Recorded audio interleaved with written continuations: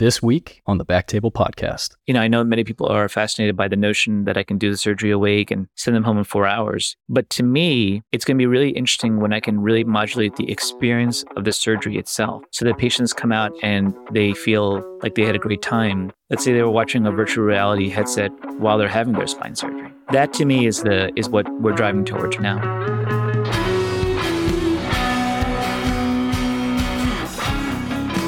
Hello, everyone, and welcome to the Back Table MSK Podcast, your source for all things musculoskeletal. You can find all previous episodes of our show on Spotify, Apple Podcasts, and on backtable.com.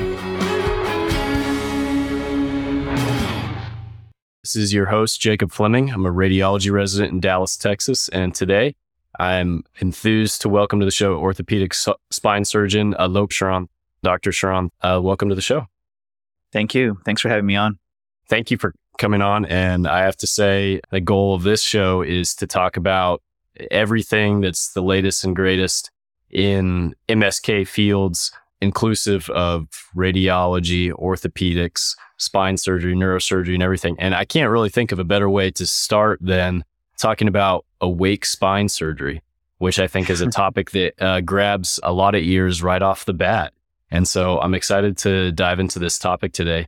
So, Dr. Sharan, before we begin, just tell us a bit about your background, your origin story, getting into medicine, and when you knew that you needed to be a spine surgeon. Sure. Thank you. No, I appreciate that. I'm an orthopedic spine surgeon. I've been in practice now for about 16 years. I'm currently in private practice in New Jersey, but it didn't start out that way. I did my college at Boston University. I was actually a political science major, and then I decided that I wanted to go into medicine because I enjoyed the ability to impact and help people. I went to medical school in New Jersey, residency in upstate New York, fellowship in NYU. And I started my career off in academic medicine at a wonderful academic hospital called Montefiore in the Bronx. And it was a wonderful experience for me. I had a chance to really take care of people with severe back problems who needed spine surgery. And towards the tail end of my time at Montefiore, I realized that I wanted to get a healthcare MBA, which I did. I got a healthcare MBA up at Dartmouth, and it was around the time that Obamacare had passed and things were being implemented, and I realized that healthcare was changing. And so at that time, I realized that I didn't want to be in academic medicine anymore, and then made the shift to private practice. So it was sort of interesting in that I got this great healthcare MBA and ended up not going into academics, which is really sort of the opposite of what most people think. But it's been an incredible ride since then. That's really interesting. I'm sure your background in the healthcare administration definitely gives you very interesting insight into this particular topic, which has a lot of advantages outside of just a single patient kind of doing well. And so with that said, let's get sort of a 40,000 foot view of what is awake spine surgery. Right. So at a very high level, awake spine surgery is using local and regional anesthesia to perform low back surgery.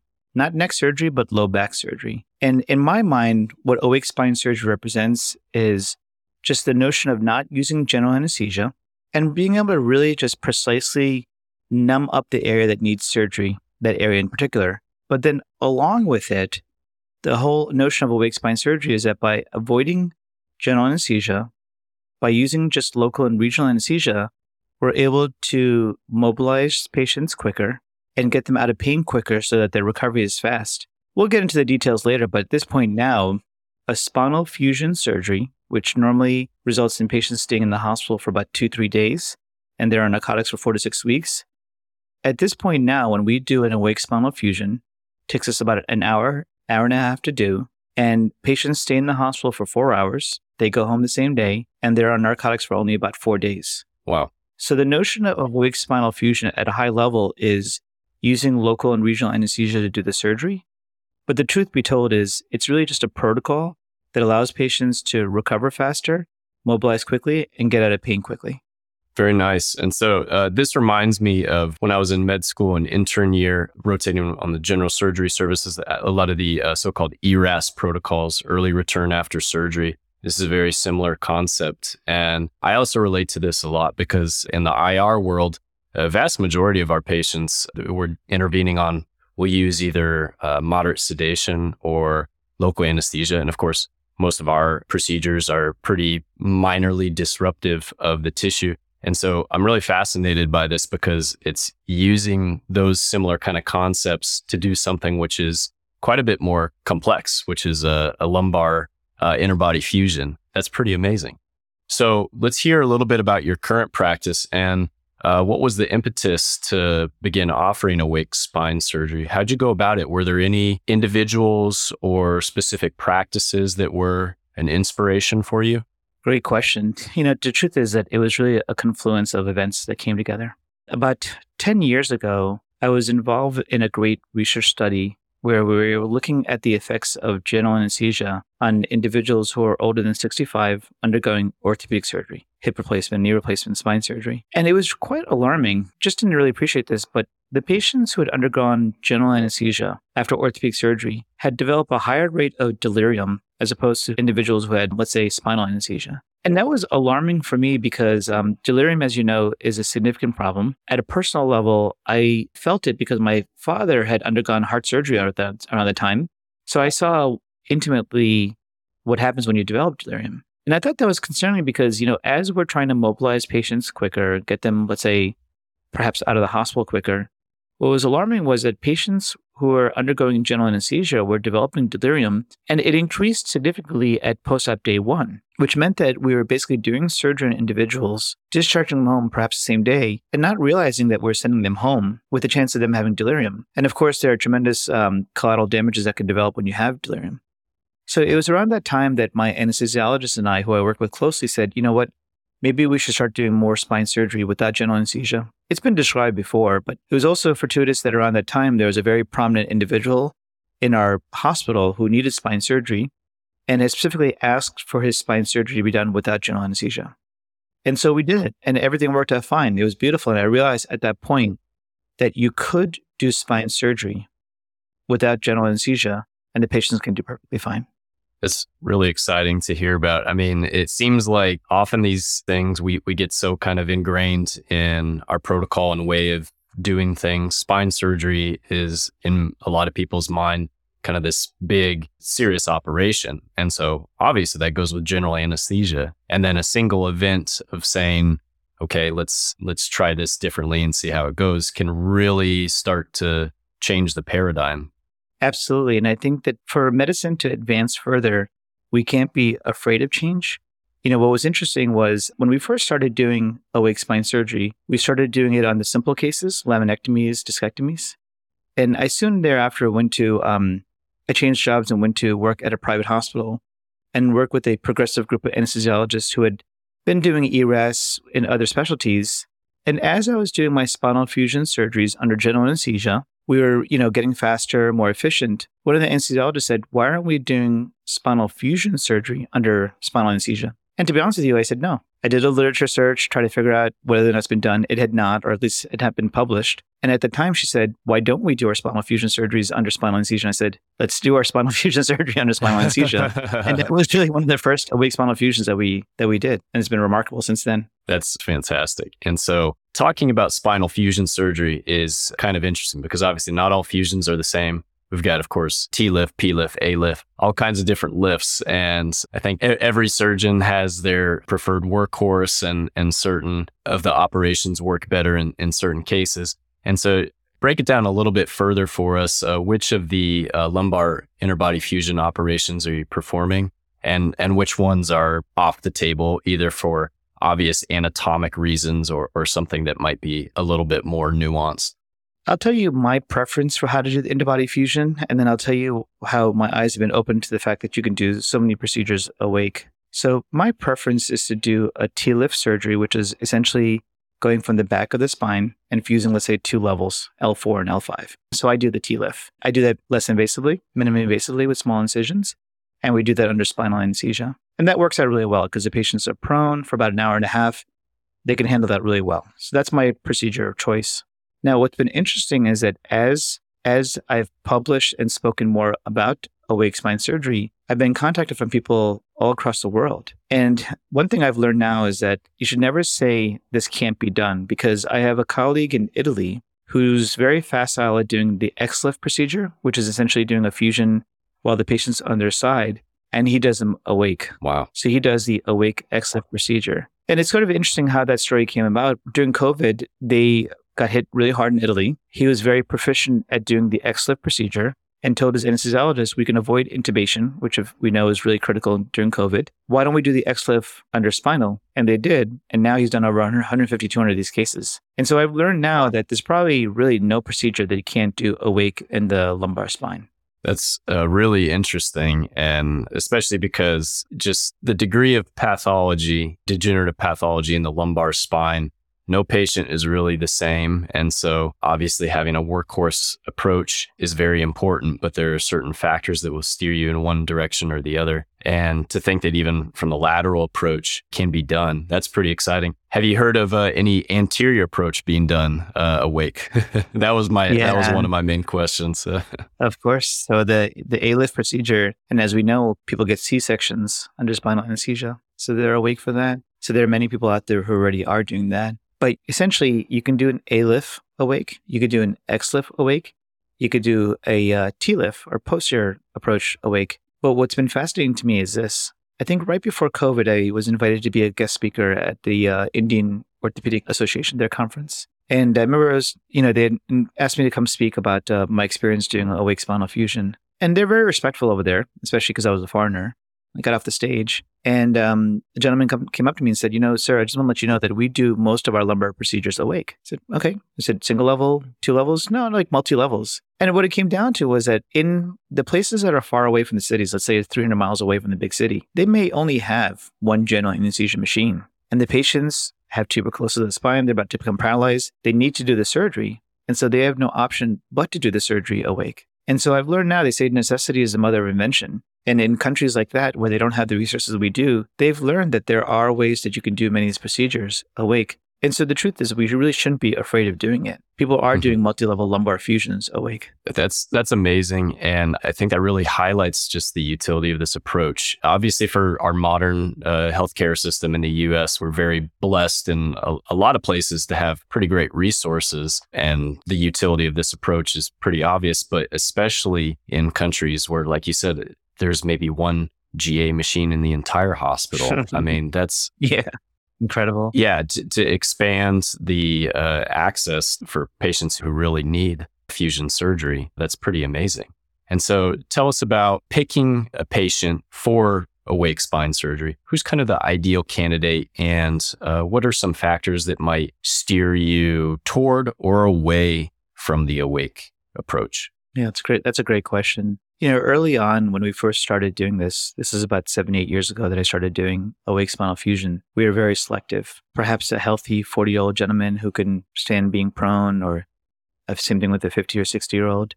But as our experience got better, as my team and I got better, we realized that we can start doing the awake procedure on people with all different types of comorbidities and all ages. In fact, now we're at the point where we just operated on a gentleman who was 93 years old. He had traveled up from Washington, D.C. to us for his surgery. And what we're realizing now is that once you have a process in place and you're consistent in your process, any lumbar procedure can be done awake.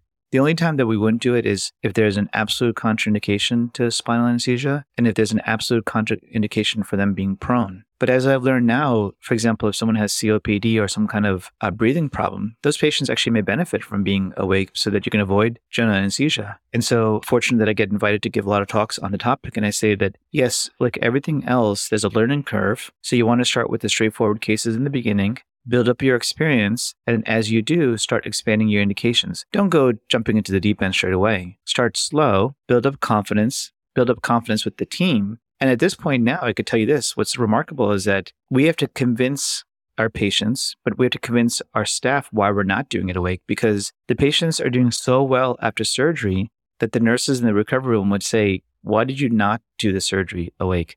For them, it's so much more easier when the patients come in and they're just happy, they have no pain, they don't have that general anesthesia face. You know what I'm talking about? Yes, yeah. So our hospital staff encouraged us because they see the tremendous benefit of doing it this way. That's great. That's really great to hear. And so tell us about the patient perspective. So when you're seeing the patient in the office and kind of talking through operation that they need and your approach and everything. When you start talking about awake spine surgery, what's the reaction to that initially? Or do some of the patients kind of know about this? I assume some patients are probably seeking you out because you've made a name for yourself, but surely some patients, when they first hear about this, they kind of, you want to put screws in my back while I'm awake, you know? What am I going to feel? Of course. Yeah. What's the reception to that? And how do they come around? Yeah. So it's a great question. And like everything else has been an evolution. So I tend to use the word twilight instead of awake when I speak to the patients. Many patients have had, let's say, a colonoscopy and they get twilight anesthesia, or they've had a dental procedure and they get twilight anesthesia. So we don't start with the notion of awake because I think there are a lot of bad connotations around that I'm going to be awake during my surgery. And I completely understand that.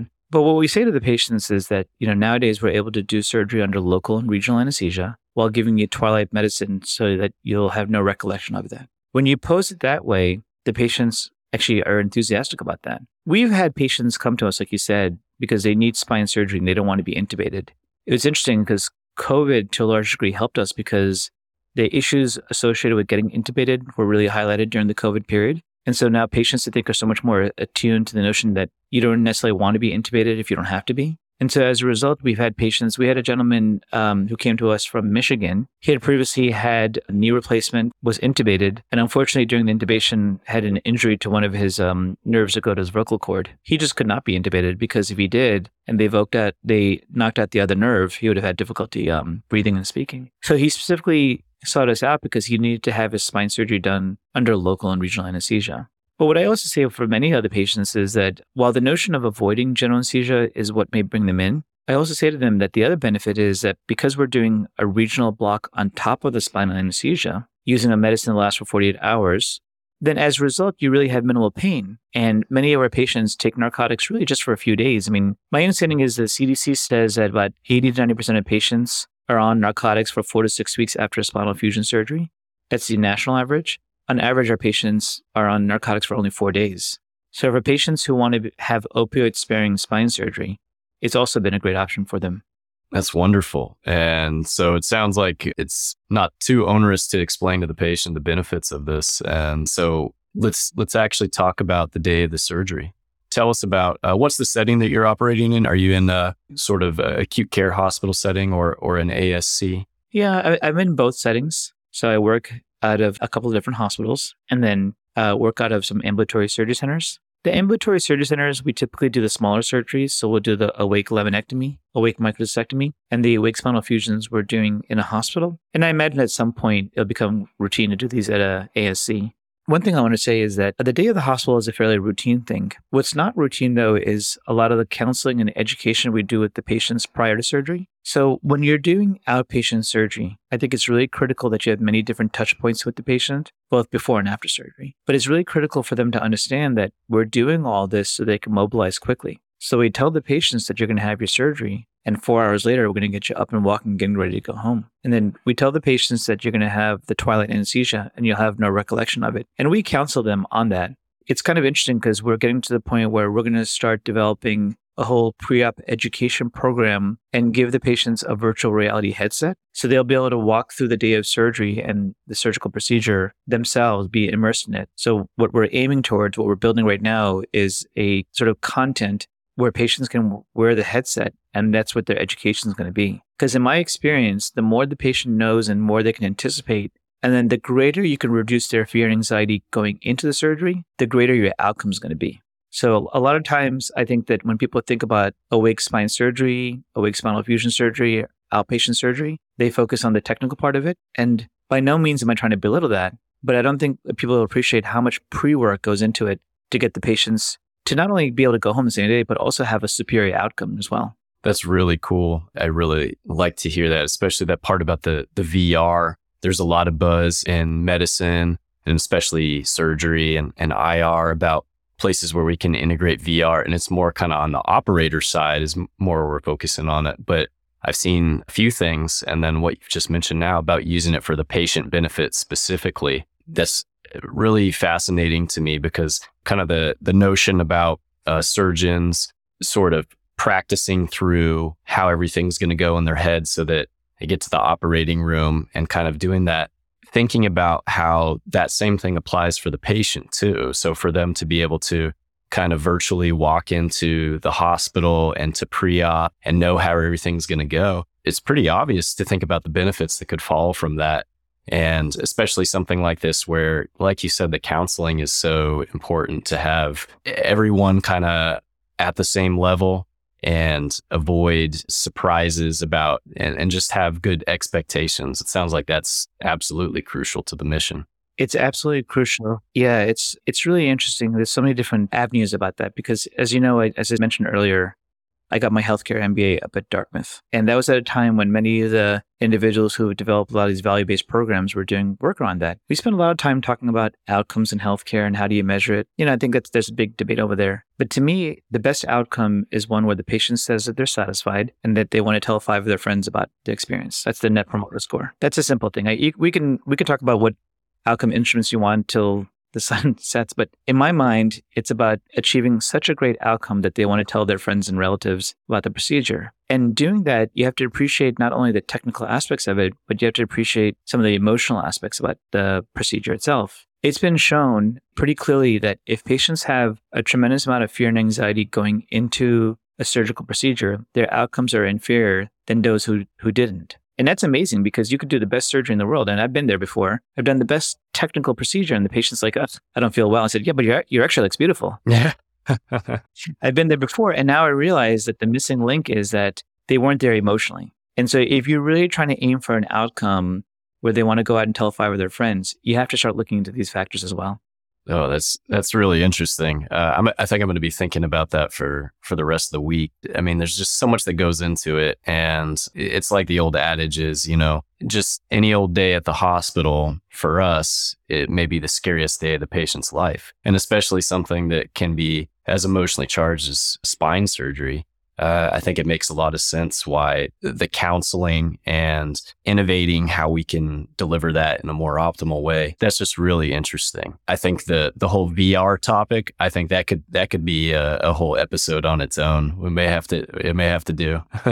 We do, yeah. And I'll just give you just a brief preview that I'm working with a company called Wide Awake VR, who's done a lot of good work on giving people a virtual reality headset while having hand surgery awake. And so they've done some good published work now showing how something as simple as hand surgery, where you think the outcomes are pretty straightforward. I mean, how much improvement can you get for hand surgery? Even in that particular scenario, they've shown that when you put on a VR headset, let's say they're watching elephants walking through a safari in Africa, that even in that kind of scenario, you can modulate how they feel, and then the outcomes as reported by the patients are better, which blew me away because I thought that hand surgery, how much more benefit can you get? And overall, the outcomes are pretty good. But then you realize when you start adding in the emotional component and how you can modulate that with VR, you start reaching a different level. And that's ultimately at the end of the day, I know many people are fascinated by the notion that I can do the surgery awake and send them home in 4 hours. But to me, it's going to be really interesting when I can really modulate the experience of the surgery itself so that patients come out and they feel like they had a great time. Let's say they were watching a virtual reality headset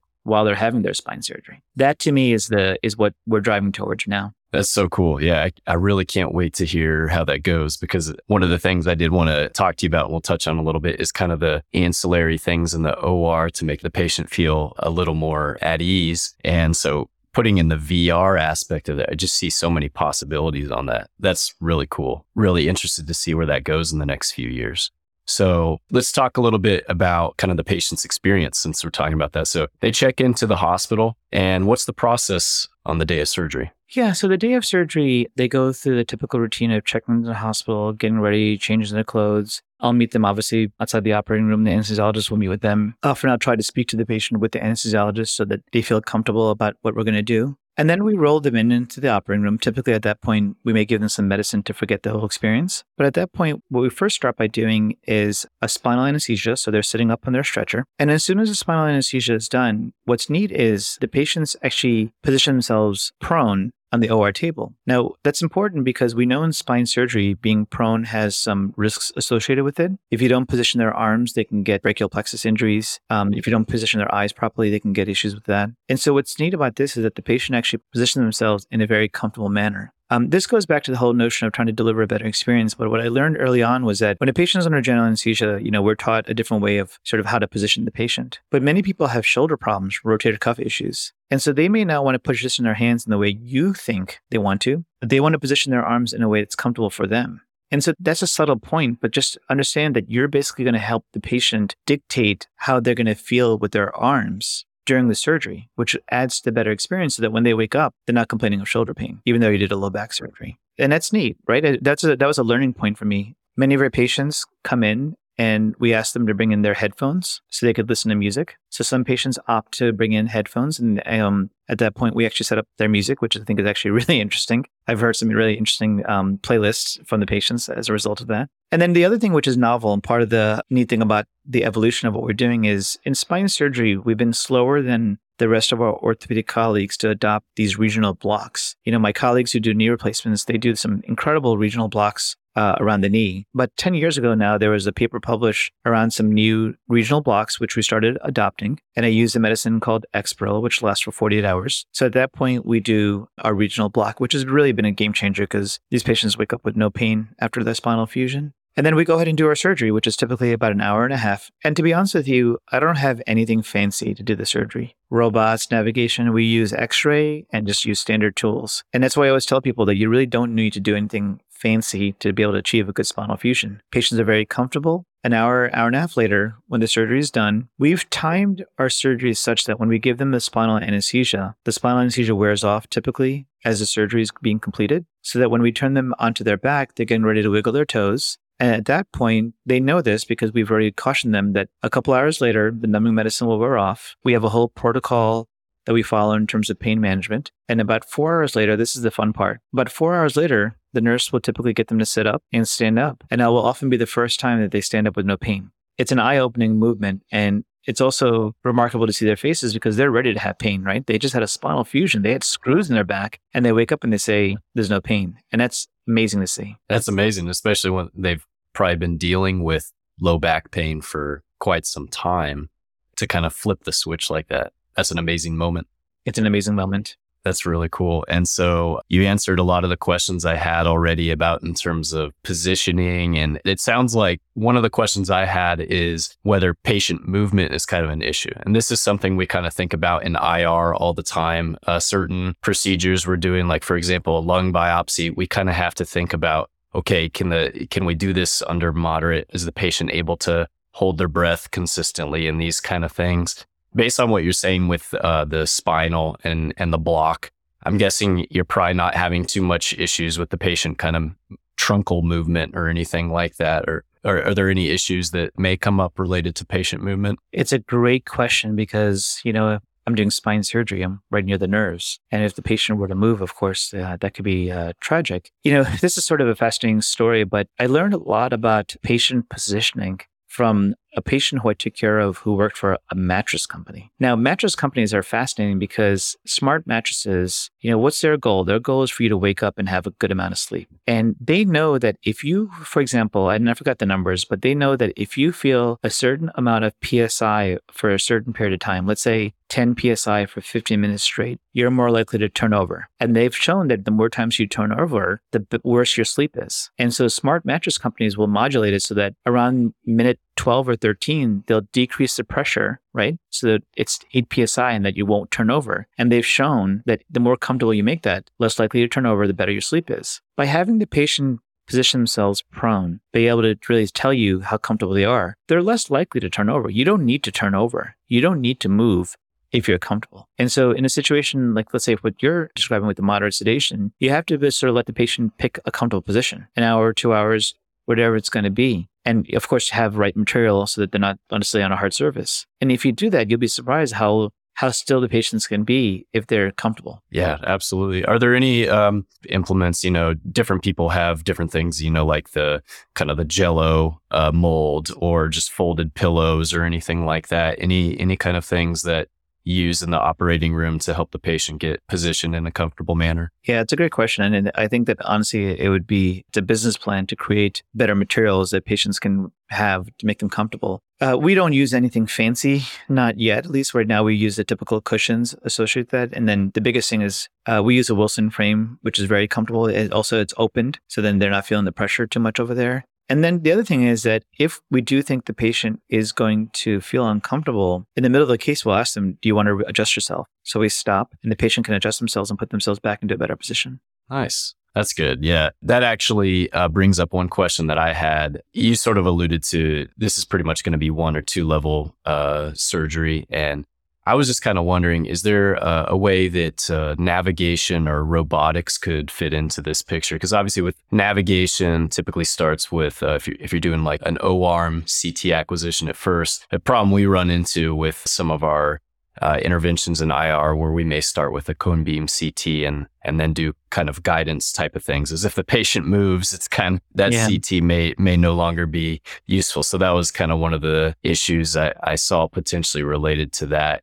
Is there a way that you think navigation could be ultimately implemented with awake surgery? Yeah, it already is. I have a colleague down at the Mayo in Florida, another colleague at Duke who are doing awake robotic surgery. So they're already using the robot to navigate the screws. And they've shown really clearly, I don't think they're using the O-arm, but they're getting their image acquisition in other ways. But regardless, they're able to put in the screws using the robot. So you can foresee that, right? Doing a multi-level fusion won't be a problem. Yeah. Because the robot, obviously, they're very quick in putting the screws in, so that it won't be a problem to be able to do an L1 to S1 fusion with the robot. That's amazing. That's really cool. And so most of what you're doing, like you said, is kind of like 1 or 2 level lumbar fusion. And so typically, how long is the operation lasting for? And then you say you get the patient in the PACU, and then what's their typical stay? I know you alluded to some of this earlier. Sure, yeah. So my practice is such, I don't typically do deformity surgery. I used to in my previous life, but I don't anymore. So the majority of the patients I take care of have single level or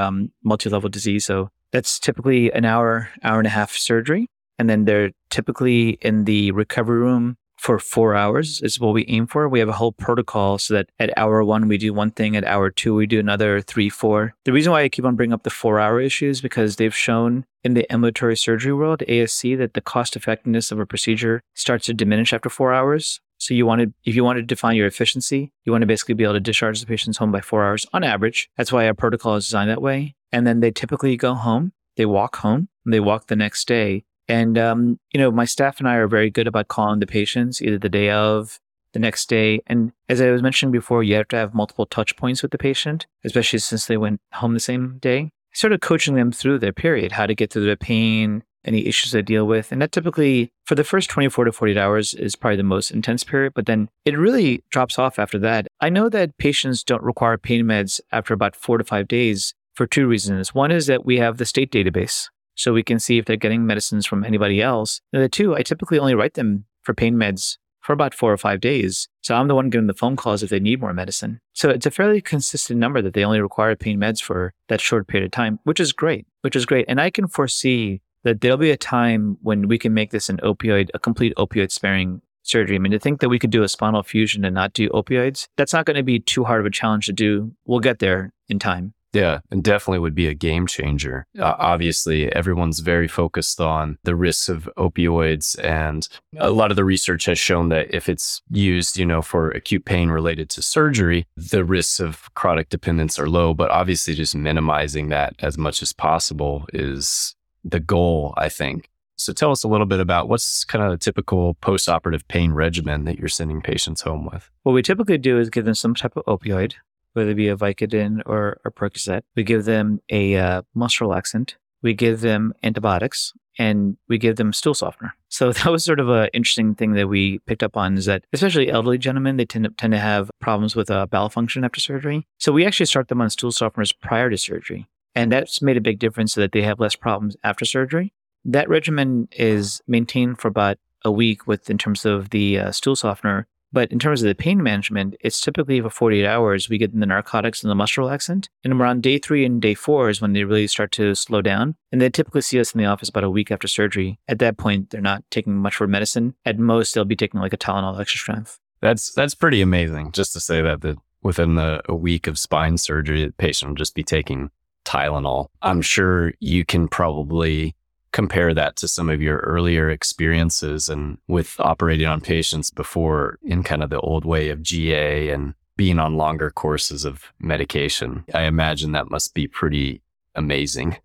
It's neat on a couple levels. One is that our data right now, for full transparency, our last review is that 70% of patients are off of narcotics after 1 week from surgery. And the 30% who are not, who are still on opioids, were opioid dependent prior to surgery. So we're not at 100%. And so if you're opioid naive prior to surgery, by 1 week's time, great confidence that you'll be off of narcotics. But more than anything else, the beautiful thing about the whole thing is that I get less phone calls after surgery because the patients aren't in pain anymore. And that's been a game changer for me. Yeah, that's great. And I mean, obviously the patients love not having to call the office because they're not having an issue. So that's a win-win. It's a win-win that way. Yeah. So what have been some maybe unexpected challenges or pleasant surprises implementing the awake practice? That's a great question. From a technical point of view, our protocol is down. The bigger challenge is dealing with the cultural issues. And what I mean by that is the resistance to change from, let's say, my anesthesiologist or people in the OR, and trying to figure out how to win them over. I've had the chance now to do awake spine surgery at multiple different hospitals, so I'm not just with one place, and I've had to learn change management in this context. To me, that's been the hardest things. I know that this is a better way of doing spine surgery, but the person at the other end behind the drape doesn't. And so trying to sort of work with them and convince them that this is the right way to do it. Where it's becoming really interesting for me is that I've had a chance now to teach the technique to people across the country and across the world. And I just recently had some visitors from Oxford, England come over. And the English healthcare system is very regimented, very standardized, very protocol-based.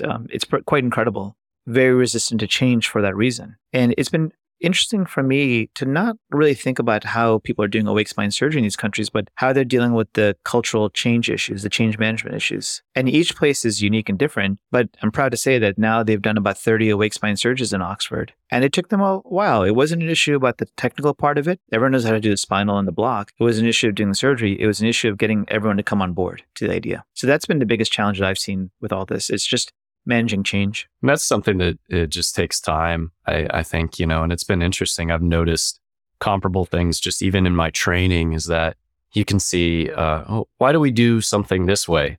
And everyone will kind of shrug their shoulder. I don't know. It's just, it's how it's been since I've been a resident here. And then I was a fellow and now I'm an attending here and we still do it that way. And there's a lot of inertia. Did you have kind of some strategies toward getting people on? I mean, surely a lot of it is just kind of doing one case at a time and people will come around once they see that the outcomes are superior and the benefits to it. That initial push though can be quite difficult. Were there some sort of strategies that you employed maybe when you were doing your first awake case at a hospital? Anything that you found to be particularly effective? Yeah, I think a couple of things. One is that from my personal perspective, I tended to try to find anesthesiologists who are very comfortable doing spinals. So particularly the ones who do OBGYN, they feel be more comfortable. And then generally the younger anesthesiologists tend to be a little bit more open to change. Not too young, but a little open to trying it out. So I've been lucky that I've been able to find those people pretty quickly. So I don't need to spend too much time convincing them and really just working on more of the technical part. But in the larger context, at Dartmouth, we learned about the innovation curve and the adoption of innovation, Moore's curve, essentially. So now when I teach people, a lot of times people will call me and ask me about the technique and whatever. And I actually put a pause and I try to really understand where they are in that adoption curve. Are they the innovators or early adopters, or are they a laggard? Because then I know, look, if you're a laggard or if you're surrounded by laggards, you're not going to be doing this. And so for me, it's been really helpful to sort of segment my student, if you will, and be able to teach them accordingly. Because for some people, I can say, look, I want to teach you how to do an awake spinal fusion. Or for some people, I say, look, just do an awake laminectomy on a 30-year-old gentleman with a herniated disc and just do that 20 times. Because if you don't get confidence in your OR team, it's going to be really hard for you to move forward. And that's been a really good learning curve. We're working a lot right now on scaling up what we do via courses and lectures. And so I've learned a lot about the adoption of innovation as a result of all this. Fantastic. What were some maybe unexpected pleasant surprises you've had during all of this? You mentioned the fewer phone calls, which is great. Anything else? There's been so many, but as I said before, my goal is to make surgery a pleasant experience. There's been so many patients who I've seen who avoid surgery because of the notion of surgery. And I get it. I mean, having surgery is not the first thing you think about. But one of the nice compliments I've had is patients who I've done, let's say, an L5-S1 laminectomy on them. They did great. I did it awake. And 2, 3, 4 years later, they may develop spinal stenosis 2 levels above, L3-4. And I say, okay, let's do physical therapy. Maybe we'll do an injection. But oftentimes they'll come back and be like, surgery was such a good experience. Why don't we just rush into surgery and do that? Because we know it's going to work. And that just shows me that basically we made it such a good experience that there's no fear. They're willing to skip the line and go straight to surgery. Yeah. Well, that's really huge because I'm sure you encounter this quite a bit, patients who've been operated on by other surgeons. And I've even had it some as patients said, oh yeah, I had spine surgery. And the way they talk about it is not as glowing as what you're talking about. So to be able to turn something like that can potentially be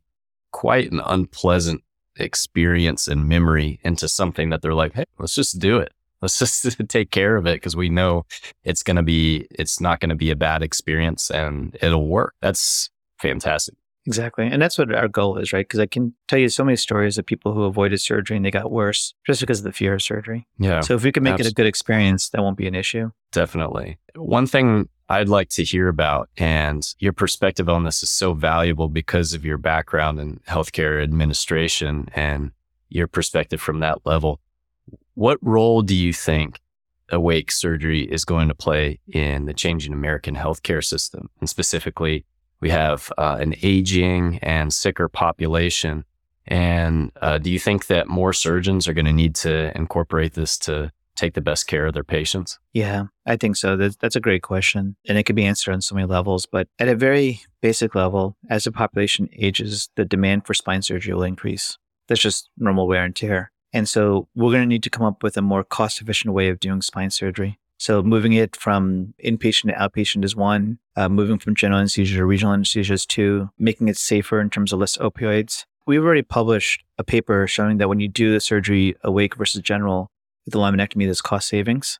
And then we have some prelim data that for the fusions, of course, it's tremendous savings. The number is anywhere from 30 to 50%, depending on how you look at it. So no question that it's a cost-effective solution. So it's like the hip and knee replacement world. I mean, more patients will undergo hip and knee replacements. You want to do it in a cost-effective way. Otherwise, we're going to bankrupt the system. So I would guess that a lot of change is going to happen when it becomes patient-driven. And to some degree, the insurance companies will follow. So I can foresee a time when patients will want their surgery to be done awake.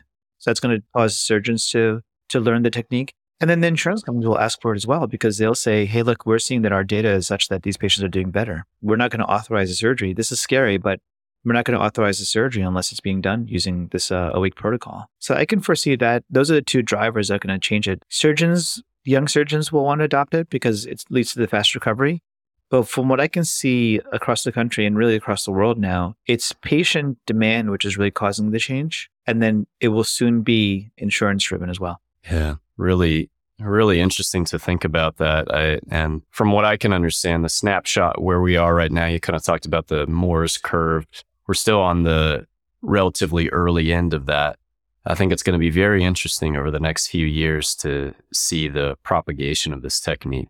But for all the benefits that you talked about, it's clear to me, it's definitely going to spread. On that note, you have some words of wisdom and advice to surgeons who are thinking of incorporating this? And maybe more importantly, any thoughts for the naysayers? And there's a lot of naysayers. It's okay to be a naysayer. Look, at the end of the day, the goal is to get a good outcome, right? As long as you're getting a good outcome in a safe manner, it's perfectly fine. The challenge becomes when there's a better way of doing things. And that's going to happen. And we shouldn't be afraid of change, right? We shouldn't be afraid of progress. That's the only way that the country will advance. It's the only way we're going to become better. And I would argue that's what the goal of value-based care is, to sort of move that direction.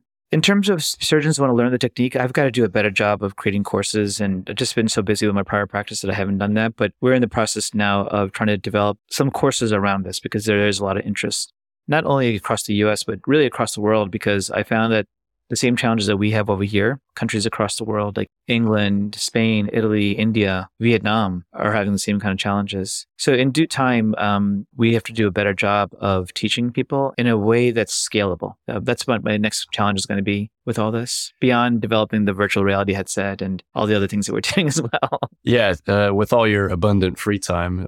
Yeah, exactly. Yeah, no, it's really cool to hear about this because, when first hearing about this, it just kind of seemed like, okay, yeah, that's kind of a cool thing, and sort of in the OR. But then as you've talked about this, it's clear it's so much more than that. It goes deep into the healthcare systems, goes into the patient experience before and after.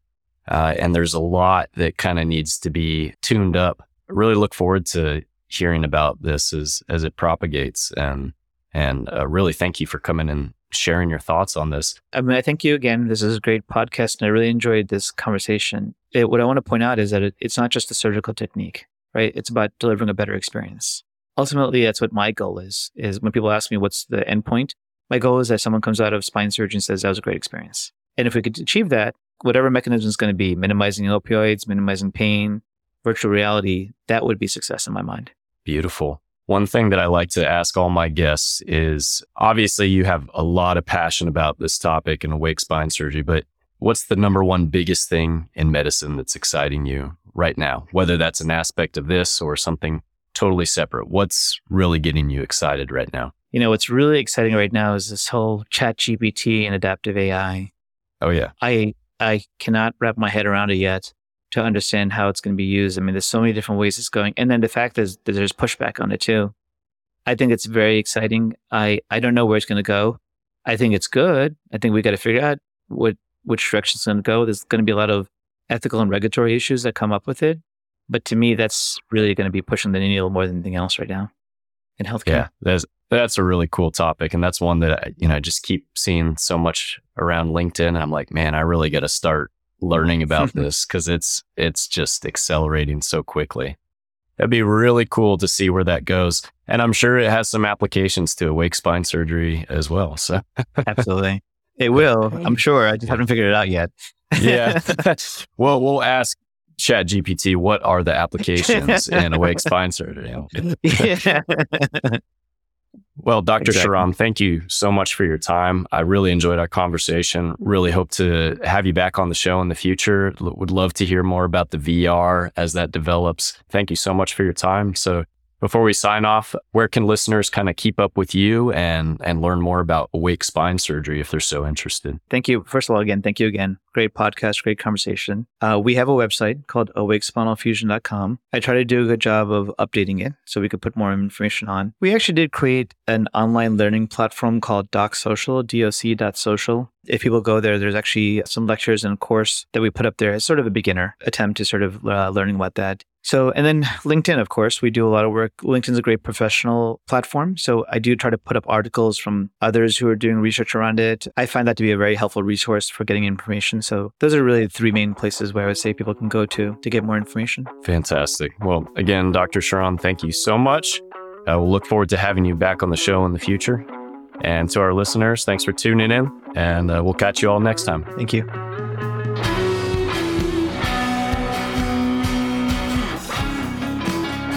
Thank you so much for listening. If you haven't already, make sure to subscribe, rate the podcast 5 stars, and share with a friend. If you have any questions or comments, direct message us at _BacktableMSK on Instagram, Twitter, or LinkedIn.